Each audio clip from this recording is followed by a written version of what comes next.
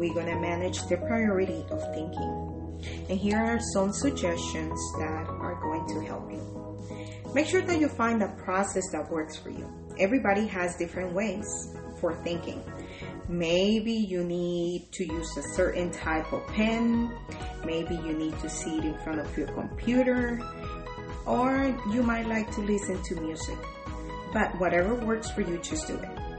And definitely make sure that you capture your thoughts.